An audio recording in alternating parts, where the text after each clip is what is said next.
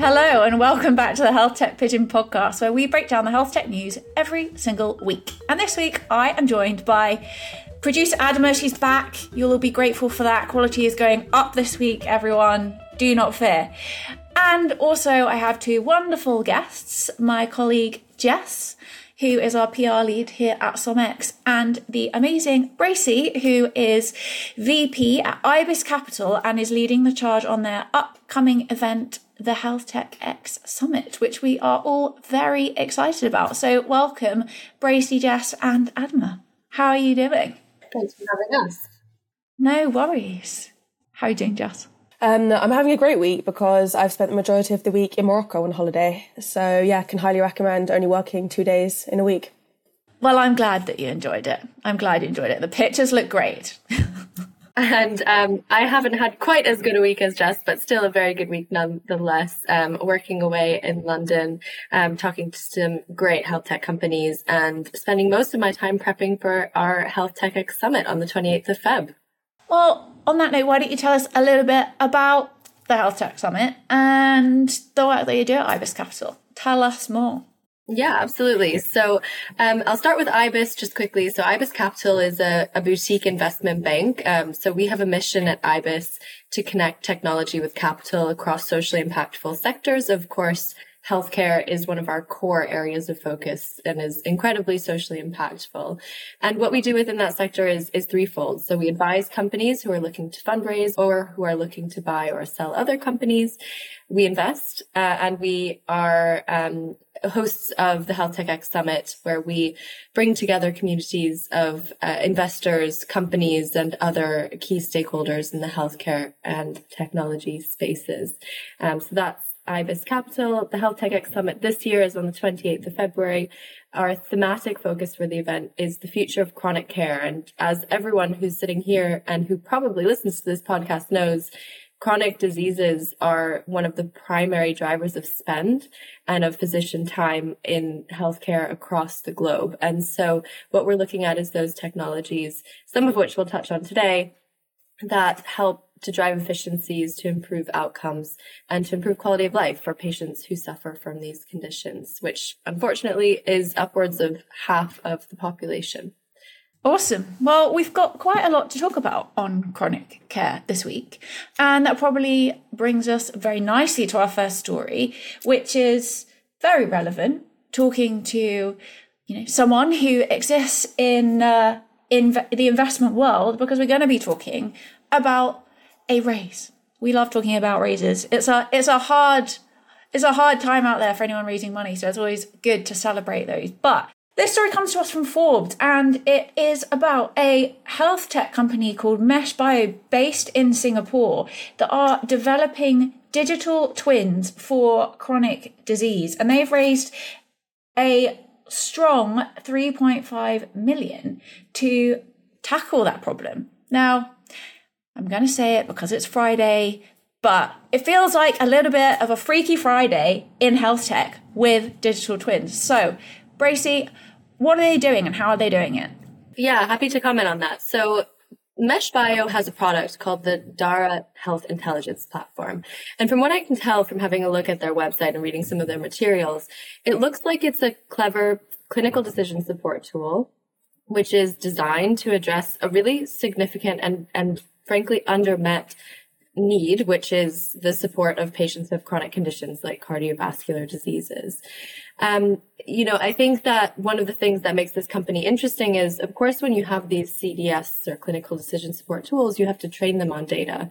And a lot of the clinical decision support tools, which are provided by some of the larger global companies, are likely trained on Western data sets. That's a problem that faces healthcare in almost any space, from pharma through to tech solutions. And so to have a solution which is specific to Southeast Asia is very valuable.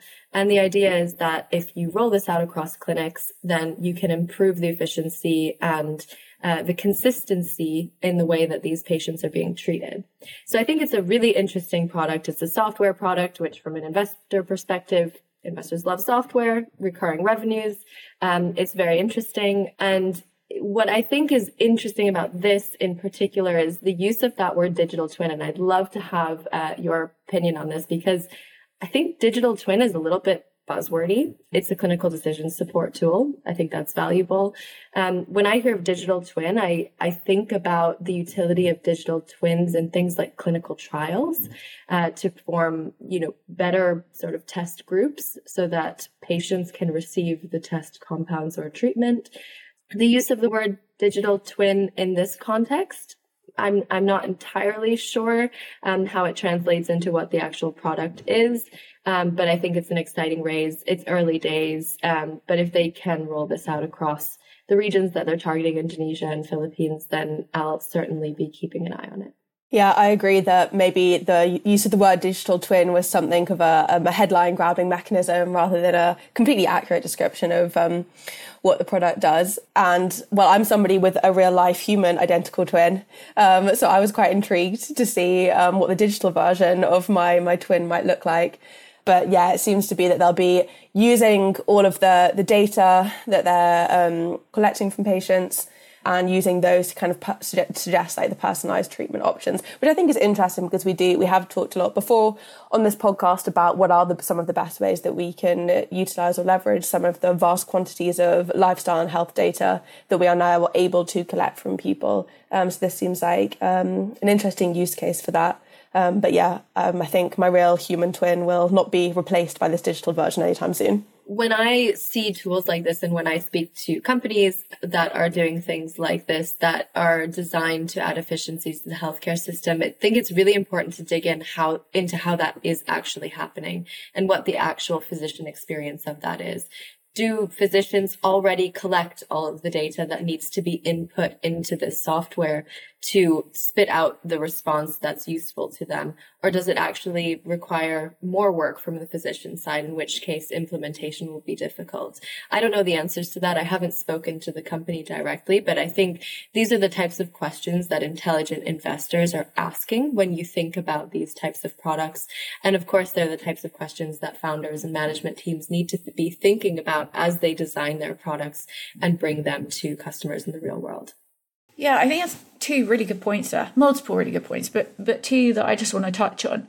And the first is what you're saying there about, how I guess it feeds into the clinician experience. And I was at a roundtable last night with Health Excel, and we were talking about the history. It's not long, but the history of digital health and the lessons that we can learn from successes and failures. And one thing that really came out was around implementation, and companies and health systems, all stakeholders, I guess, around the table, really underestimating just how difficult that implementation piece is. And when you consider, like, as you were saying, is that data that clinicians are already collecting, or is it additional information that they're going to have to find? But not just that, is that extra time they're going to have to spend, therefore, even if it's data they already have, implementing that into a new system and a new process? Or is it easy to embed into an existing process where it's just the one single time that they're implementing that information?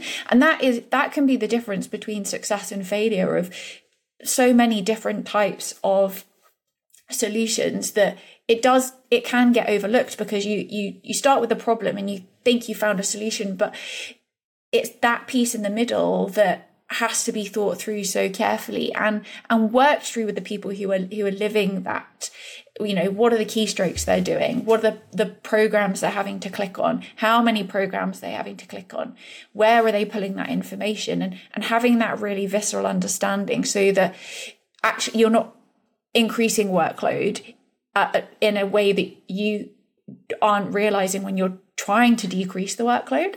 I think it's super interesting and something that, is definitely overlooked. And actually, I think it was an investor raised the point that when they're looking at companies, not only are companies overlooking practically what it takes in terms of what they need to do to support that implementation and truly understand it, but when they're putting together their forecast, they aren't accounting for the actual amount of money that it's going to cost them to do that either, which means that then they fall short. Once they've raised that money, they don't actually have the money to do that implementation piece either. So not only has the thinking not been done, but the the budget isn't there to be able to kind of see it through. And I think it's great, as you say, that the smart investors are asking those questions to make sure that it's not an oversight or an afterthought, because it's such a critical piece to creating impact and, for investors getting return on any, capital that they do deploy. So I think that's super important. And then the other point that I wanted to talk a little bit more about was language around digital twin. And as you were describing there, what this actually is, which sounds like a clinical decision support tool, that does not strike me as a digital twin as I would know or recognize it. But I don't think that, I think potentially, there could be some misunderstanding. But there also could be something about it being valuable as a grabbing headline. But I think because health tech is so new, there's still such ambiguity around the language that we use. So when we think about things like digital biomarkers, digital therapeutics, there isn't any defined explanations for how we actually categorize some of these things. And you're right, they do just become buzzwords. Like AI is now meaningless because everything's AI, everything uses AI. And there's so many different examples of that where we just don't have that clarity. And so it's really difficult to compare like for like against different types of solutions. And in some ways, even to understand where they fit and how they work. Because, again, virtual wards, we talk about virtual wards working and not working, but the way that even in the UK, like one healthcare organisation defines a virtual ward is very different to another, and therefore implementation looks totally different. The results look totally different. And so it's like judging apples and pears. It's not the same. So I think it's also always really hard to figure out exactly where things fit, because we don't have anyone who's like, no, this is what it actually means to use this language or this terminology. And even looking to regulators and all that sort of thing, that's not even a place where we can go to try and find that information yet, because I think they're still trying to figure that out and haven't also figured out how to regulate some of this stuff. So it's a tricky one. But I think that is something that will perhaps come as we mature as an industry. I think it kind of has to, in order to kind of gain the trust from, scientific trust, validity, credibility. So we know and understand the technologies we're looking at and the data we're looking at as well. So it's an interesting time. Maybe we need a health tech dictionary. Someone needs to stand up and write the dictionary, and then we just use it as a rule book that we all play by, just so that we have something to work from.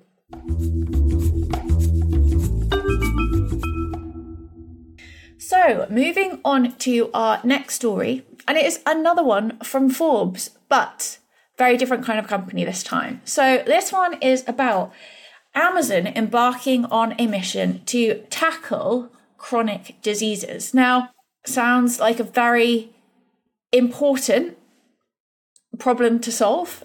As Bracey said earlier, it is one of the biggest healthcare challenges we have. 50% of people, at least 50% of people in the US have a chronic condition, and 40% have more than one chronic condition. And that's just the US. We know that, it's a global issue. We also know that reporting is really variable for chronic diseases and how different countries even categorize it. And again, a conversation that I was eavesdropping on last night, they were talking about dementia and Alzheimer's, and how in some Asian communities, Alzheimer's and dementia is not considered real and therefore is underdiagnosed and underreported.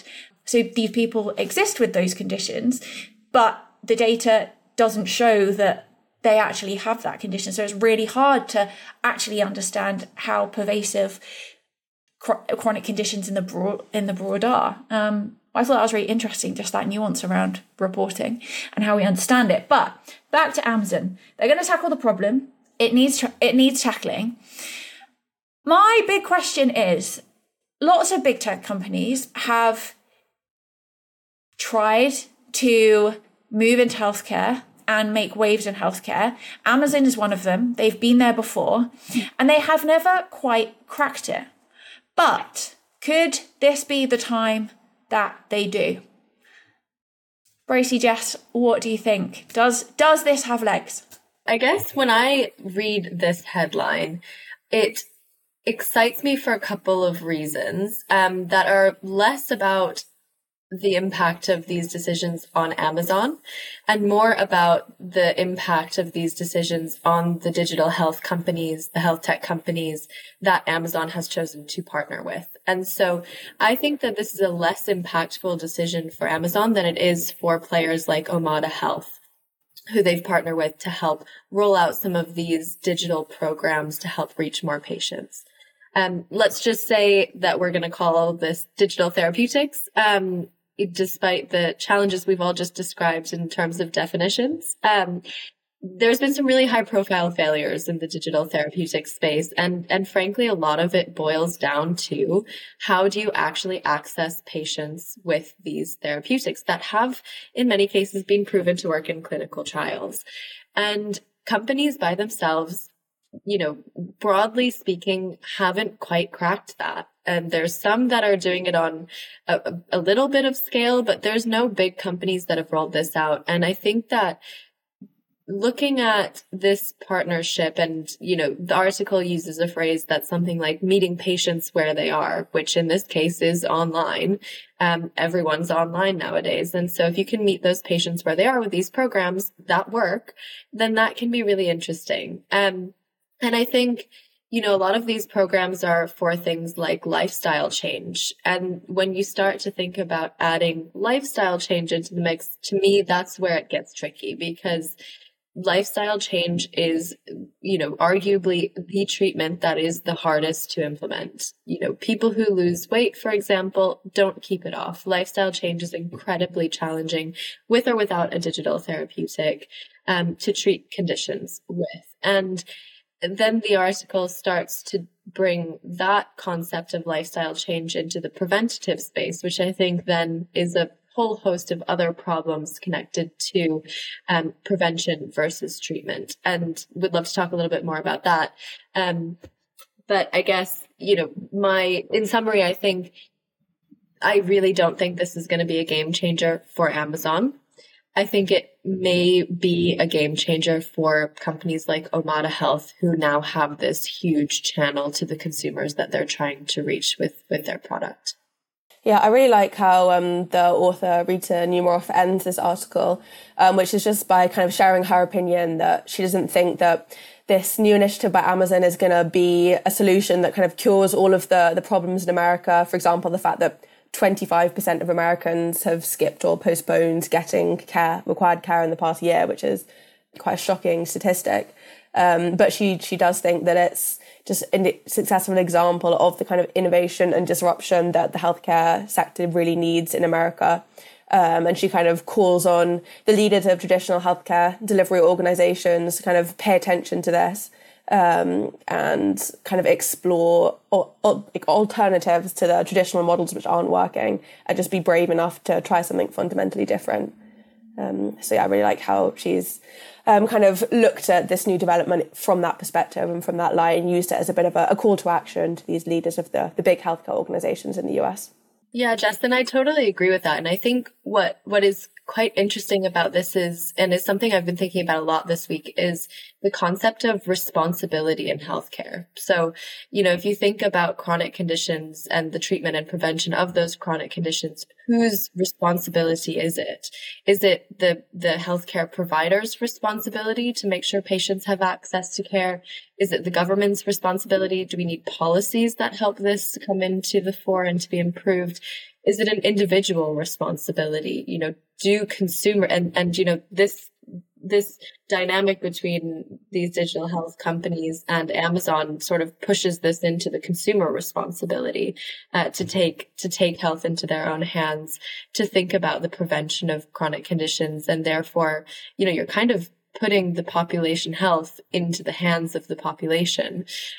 I think that the answer is a mixture of all of those, but the truth is, I think no one is really taking that responsibility now. And one of the really interesting comments in this article, I think, is around the sort of perverse incentivization in the US with the fee-for-service model that exists. And so, these healthcare systems are incentivized to do more tests and to refer to specialists and all of this. And they're not necessarily incentivized to try to get patients to take control with a digital solution, for example.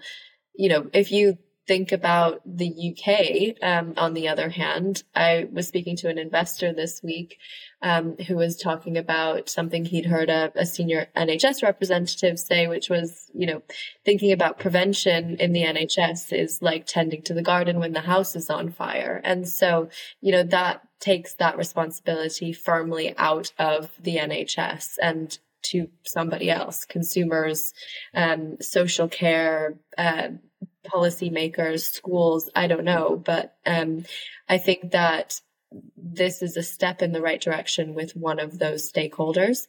It remains to be seen how big that step might actually be as a result. Yeah, people often say that where the NHS is concerned here in the UK, it's great if you're dying. But if you're not, you probably are better off looking elsewhere if you can. And I think, you're absolutely right. That idea about responsibility is really tricky because the incentives aren't there for anybody else to step forward, particularly because the payback is long-term, not short-term. And I think the world that we exist in at the moment, everyone, I use that term broadly, everyone is looking for a short-term fix. We do need short-term fixes because we have short-term problems that are significant. But I guess the issue with the going down the preventative route and really leaning into that is that you have to really commit for the long term. And I think that companies struggle to do that, whether it's companies, organizations, they struggle to do that. And I think that, in healthcare, we talk about investment, definitely being a long-term play rather than a short-term play. And I think that is broadly understood perhaps in that space, but even so, not to the extent that it needs to be able to see some of these preventative solutions really come through and make that impact. And I think you make such interesting points, and so does the article around, that this inverse incentive that, really is not working in favor of anyone in the system, because ultimately it's not serving patients in the long term and it's not serving health in the long term. And unfortunately, for that to change, that is a seismic transformation in policy that has to take place. And how much of a priority is that for governments and decision makers and policy makers right now? I honestly don't know the answer to that, but I also think that it feels like such a big thing to tackle that maybe people making those decisions feel more comfortable making smaller changes that feel more manageable, that they are going to be able to see more payback in the shorter to medium term than the long term. I really don't know, but I don't know what the switch is that has to be flipped in order to make that change where we see, incentivization for prevention and for outcomes rather than diagnostics and procedures. And again, and maybe that isn't going to happen for us here in the UK with the NHS, where we have a free at point of service healthcare system. Maybe that should just be for the sickest people in the emergency situations. Maybe there is a secondary system that needs to be set up that can support prevention in a more robust way. And arguably maybe that's what primary care could do, but equally that's still a part of healthcare that's also on its knees. No one's immune from it. So I just don't know what it is that's going to flip the switch. Okay, our final story of the week, and it's one we have been following for a little while. And I should also call out, we haven't intentionally just talked about the two wealthiest men in the world and their companies. Usually, I'm all for talking about women's health, women doing amazing things. These two stories, I think we couldn't miss. And well, it's Elon Musk's Neuralink. It has finally implanted its first chip in a human brain, and it is really, for me, healthcare Black Mirror IRL.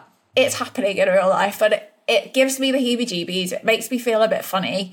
It feels like something out of the Matrix. Yeah, it's just making me feel very uncomfortable. I'm sure it's an amazing thing. And I know that there was a lot of resistance there was a lot of resistance towards this kind of technology. And I know that it's something that he's wanted to do for a long time. So it's a huge step that this has finally been put in a human brain. And, there's also something amusing, as there are with all the names of Elon's companies and products, with the fact that it's called telepathy. But is anyone else feeling as queasy as I do reading this story?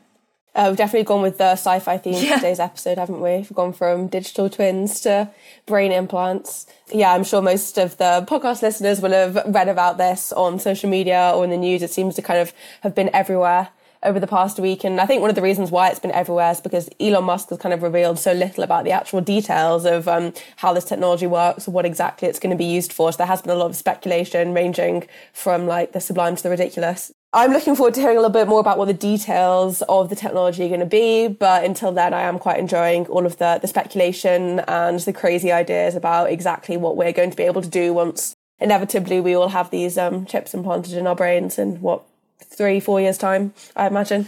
Oh God, don't, Jess. That's scary. Yeah, my reaction to this, and again, something that, it doesn't just take the health tech community to follow this one. Everyone's following this one. Everyone follows everything that Elon does, some of which is completely crazy, some of which is exciting, and some of which is on the verge of scary. And, everyone has their opinions on where this one falls. In my personal opinion, I think that the goal here is one of his more valiant. And so, it's curing blindness and it's letting quadriplegics walk again. No one thinks that's a bad goal. Personally, I think that it's a sort of more valiant goal than making humans a multi-planetary species, in my personal opinion. But that might be because I'm more interested in healthcare than I am in space travel. But I think, we're still a long way off. The only sort of, coming from a scientific background, I was sort of trying to find any science in this article. And all I can find is, quote, promising neuron spike detection. And, to me, that's quite far from letting quadriplegics walk or blind people see, or people like Stephen Hawking speak in a normal way or write in a normal way. And so I think that, we're a long way off. I guess my final point is I just can't imagine in a world where there are things like wrist-based blood pressure monitors, the FDA is approving this and not that. And so, we'll see what he does. But I think right now we're still a ways off. And we know that Elon has, let's say, been overly optimistic on timelines in the past. And so I'm not sure the same won't apply here. I think you're so right. I think it really is, a valiant cause if we are able to get to the point where it does solve those huge issues. However, I still feel queasy first and foremost, but I feel more comfortable that Elon isn't trying to turn us all into cyborgs. In the article, it says the person is recovering well. I want the details. First of all, I want to know how much they got paid to do it. I want to know more about the procedure. I want to know where in their brain it went. I want a sit-down interview with them. I want to know that they are living and breathing, and I want to have a conversation with them, as I'm sure lots of people do. But I want to understand their experience of that and what recovering well looks like. And part of the reason I say that is because I don't know if anyone's seen Bad Surgeon on Netflix, which is about an Italian surgeon who essentially went rogue and claimed that he could replace people's windpipe with a plastic tube, and then would be able to rebuild it by covering it in stem cells. And it's essentially a modern day healthcare horror story. It was based on falsified data from research that never happened. There had been no animal testing, and he basically was removing people's windpipes and then putting this tube in and like proclaiming it to be like it's going to be a miracle. And then he was saying that people were recovering well, and I think like one person of about 14 survived. So it's giving me that vibe. However, I guess it's also difficult because Elon he's not a doctor, he's not a biology expert. Maybe he is. He's probably more of a biology expert than I am. And of course, he has experienced teams around him, but we're only hearing from Elon. And so I would love to hear from experts who believe in this and can kind of paint that picture of the journey from where we are now, where it's been implanted in one person and it's showed this neurological spike, to where we get to a point where it is allowing people to get their sight back, where it's allowing quadriplegics to walk again and move, and people who have lost their speech to speak, and all of those kinds of things. At the moment, it just sounds like another Netflix documentary that I probably do want to watch, but don't want to watch. But I don't want to finish on a negative. It is exciting because if it has the potential to truly change people's lives in that way, then, you know, of course we should be exploring that. But you're right. There's something interesting about the fact that, you know, why there are things that seem so obvious that should have approval that don't yet have approval. But I think there are those questions flying around all the time where, you know, big tech companies are concerned, very wealthy people are concerned, and smaller companies doing innovative and impactful things that maybe have a little bit more of a hard time. Not suggesting there's any conspiracy, I'm not saying that at all, but there are always questions to be asked on that side of things. But hopefully this is going to change the world and change lives. So Elon, just please tell us the truth. Keep us posted. I mean, yeah, Jess, I hate to burst your bubble here, but I would put money on the fact that this trial subject has been bound by a mountain of NDAs and probably has lawyers watching them 24/7. So I'm not sure that you're going to get that exclusive interview that you mean to say after. They're not going to be live. I can't even say tweeting now. What is it on Twitter? Live Xing? That sounds really dodgy. Anyway, they're not going to be live reporting on X their entire experience. I mean, that would be very Elon style, but I think you're probably right, Jess. I think we're not going to hear for a while. I mean, that could be Elon's secret. Could be Elon's secret way to revive the fortunes of X. That would be one way to get a lot of people back onto the platform who've been fleeing it, is to have this trial subject reporting their recovery daily basis and whatever special superpowers they've acquired from having this chip implanted in their brain. Yeah. X-Men, hey? Like real life X-Men. Well, Elon can have that suggestion from us for free. Because let's face it probably is a man. We wouldn't want any clinical research to be done on women. That would be absolutely ridiculous, wouldn't it? Exactly. We've had more than our fair share.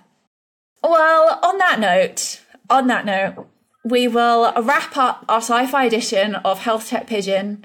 Pigeon will not be flying into space anytime soon. It will be firmly staying below the clouds. No implants will be put into Pigeon's brain.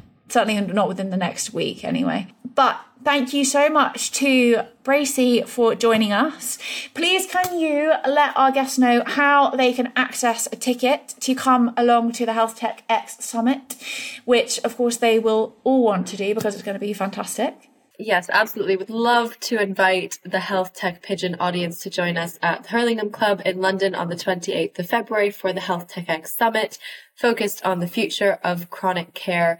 We'll make sure that there is a link to register for tickets to look at our amazing speaker lineup, including Dame Jessica Ennis-Hill, as well as our other wonderful speakers.